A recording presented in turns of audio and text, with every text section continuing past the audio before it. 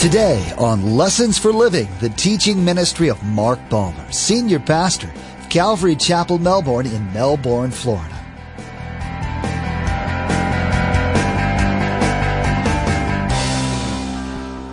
You cannot go home tonight and pop in an R-rated and X-rated video and watch some of that jazz and believe that God is going to make you a powerful witness this week. We are in the world, but we cannot have the world in us. That doesn't mean we're weird, but it does mean this. While Peter was by the fire, he had a warm body, but he had a cold heart. And God wants our hearts. In this life, you can always recall the sins you've committed long after you've repented and been forgiven of them. Maybe there's something specific that reminds you of your past transgressions. Like Peter must have felt every time he heard a rooster crow. You may sometimes feel burdened by your failings, but the Savior forgives. Instead of dwelling on the things you've done wrong, when those memories surface, think of His grace. He gave His Spirit so that you could walk in strength and purpose despite your past. Be encouraged by that wonderful gift that you are washed clean and given a fresh start, a time to heal and have peace in Him. Remember, there's quite a few ways to receive a copy of Pastor Mark's teaching. We'll be sharing all that information with you at the close of today's broadcast. Now let's join Pastor Mark in the Gospel of Mark, chapter 14, verse 63, for the conclusion of our message entitled, All Alone, Deserted and Forsaken.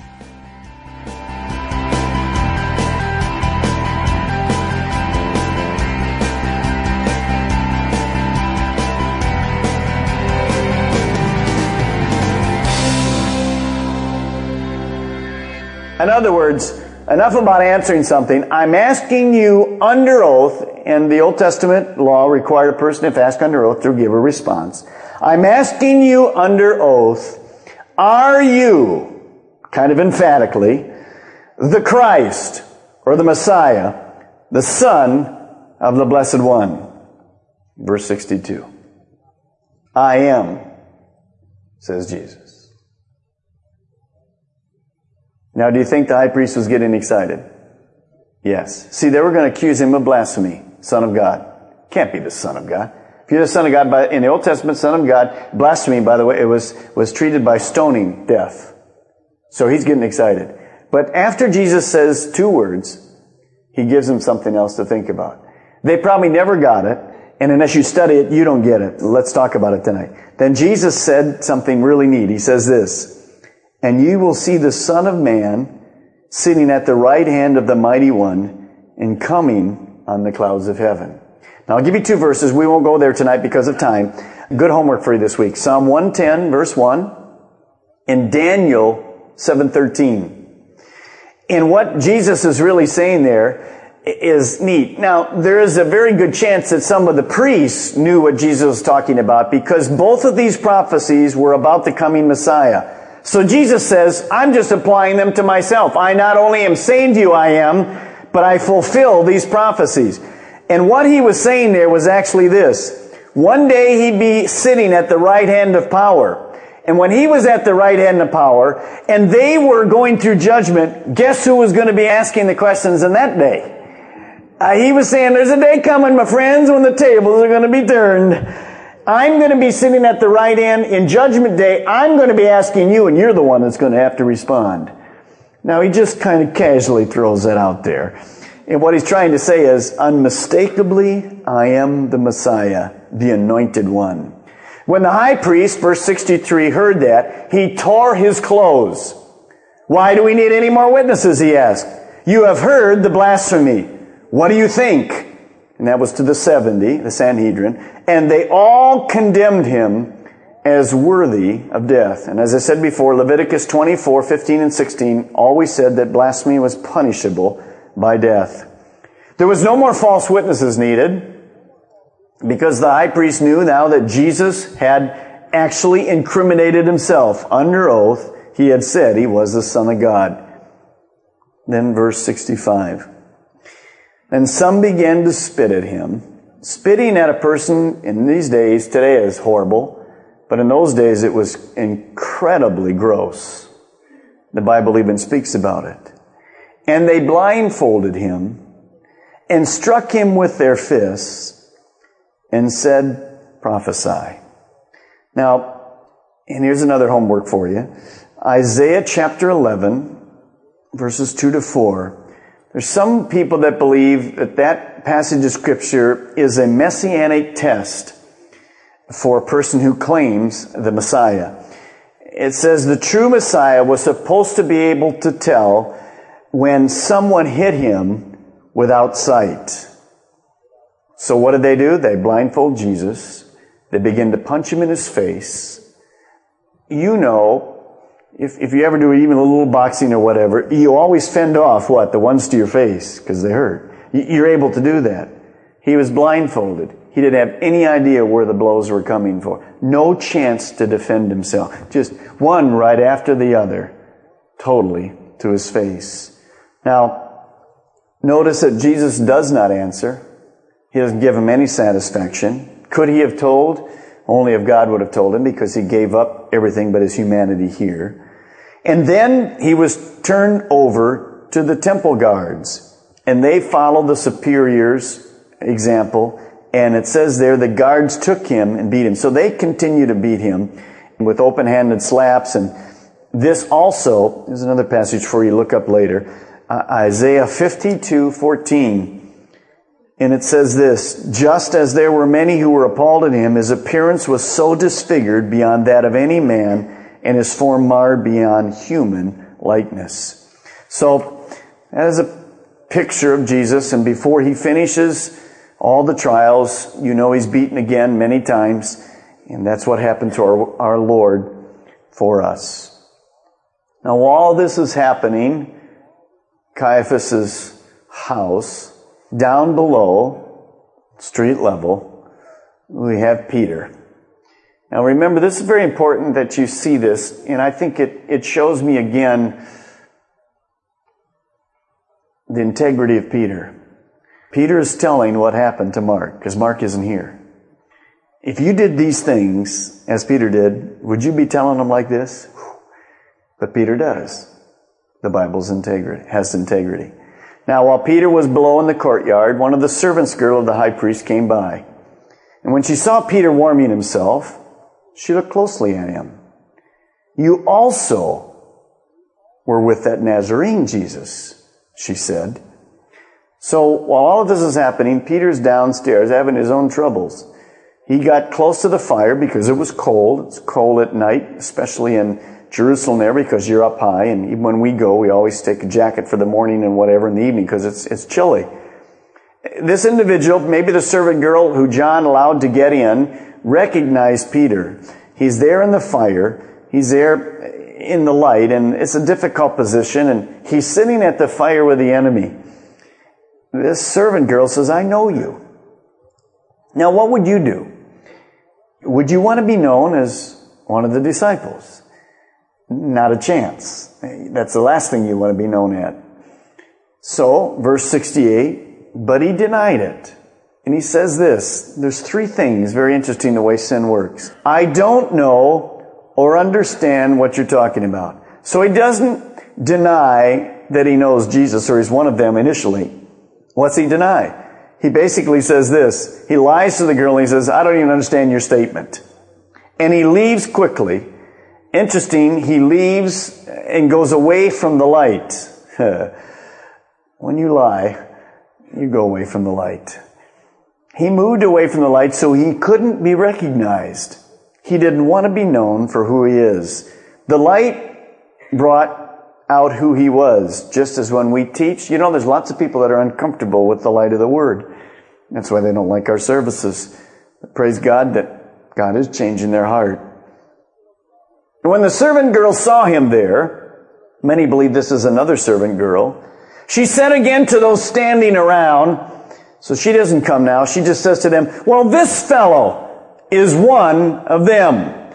So she doesn't bother Peter, she just says, hey, that guy over there, and she's talking to a group of people, he's definitely one of them. Verse 70, and again, he denied it. So this is the second time that Peter has denied it. Then in about Luke chapter 22 tells us probably an hour passes, somewhere near an hour. And after a little while, those standing near to Peter said, "Surely you are one of them, for you are a Galilean." Now Matthew kind of tells us what really happens in there. We won't turn to it tonight, but his dialect gave him away. He was down in a different area, and this Galilean dialect gave him away and revealed who Peter really was. There are some people in Matthew that believe that there was a relative of Malchus. Remember the guy whose ear was off? They said, "This is the guy. I mean, Malchus already told me about this. This is unbelievable. You're the guy that, in fact, you're not only one of them, you're the guy that whacked the sword. You're the guy. You're the one that's there." Peter finds he's in trouble. Now, there are a number of translations that say during this time or before this time, somewhere near, the cock crowed early in the night. You know, roosters can crow anytime. You know that, don't you? And if you live by one, you never know when them nuts are crowing. I mean, you think, what in the way? Is it daylight all and you look out and it's 2:30 in the morning. You know, guys, I don't know what's happened. You know, he's having trouble or something. He needs a pill. He's just making his noise. Well, many people believe this happened because Jesus said before it crows twice, you're going to deny me. So, verse 71 says, he began to call down curses on himself, and he swore to them, "I don't know this man you're talking about." Now, curses aren't like XXXXXXX, you know, boom, R-rated. They're not swearing words. In the Greek, it means here, he sealed his denial with an oath. On the Bible, I don't know who this guy is. An oath. Isn't that interesting how sin works? First denial, he pretends not to hear. Second, he denies being one of the disciples. Third, he even seals it with an oath. That's the way little lies always work in our life. They start small, and they just continue. That's exactly what happened to Judas. A little bit of money, and pretty soon betrayed our Lord. Immediately, the rooster crowed the second time. And then Peter remembered the words Jesus had spoken to him. "Before the rooster crows twice, you will disown me 3 times. And he broke down and wept. Let's flip over to Luke 22 for just a moment. There's one thing that Peter doesn't give us this. He does tell us that he broke down and wept. Here's the fulfillment of what really took place that night. Luke 22:61. The Lord turned, so we know that Jesus was up on top and at Caiaphas' house. It said the Lord turned when this took place, when the rooster crowed, and looked straight at Peter. Ever catch somebody's eyes when you've been wrong? And you've lied to them, they caught you? Can you imagine the look? We don't know at this point what Jesus even looked like. Doesn't tell us. But it says, when this happened, then Peter remembered the word, and he broke down and he wept. This denial was in less than 2 hours. Peter remembered. Remember how bold he was a few hours before? Standing in his own strength. Now it's interesting to me, and this is where God's grace comes in. The rooster crowing, how do you think Peter felt every time he heard a rooster crow? And that's why we have to have God's grace tonight. You see, if we don't have God's grace tonight, every time you hear a rooster crow, you're filled with condemnation. You couldn't live a Christian life. You'd be gone. But that's why Jesus Christ says tonight, when you come to Him and ask for forgiveness of sins, He doesn't only forgive us, He forgets it. So it's past, it's gone.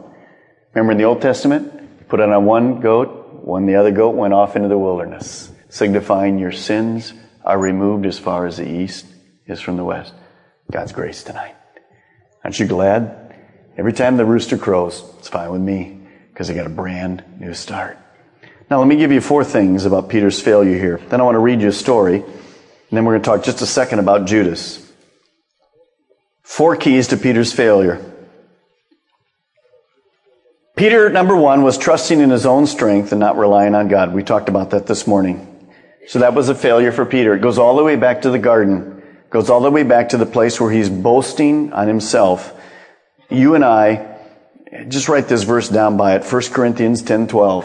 1 Corinthians 10:12 says this. So if you think you are standing firm, be careful that you do not fall.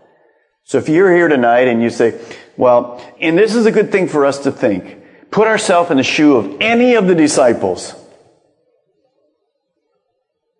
Would we have done different? Oh, I would. Careful. Careful. See, if you're going to do it in your natural strength, not a chance. We'd all fail exactly like it. And it still happens today. So it's a good thing for us to look at. I don't just look at these 11 guys or the 12 guys and go, man, what a bunch of guys. I put myself there and go, yep. I could be just the same. So number two, Peter had failed in his time of prayer. I believe this is a key. Followers of Jesus who do not pray and try to follow God in their own strength are doomed to fail time and time and time and time again. Prayer is the key. Third, you remember in our passage, it said Peter was following afar off. And that speaks about what I spoke to you about this morning. If you have no zeal in your life for God, if you're just hanging around, if the things of God really just kind of lukewarm, don't mean much to you, you're going to have a very difficult time ever becoming a mature Christian. Peter was just following afar off.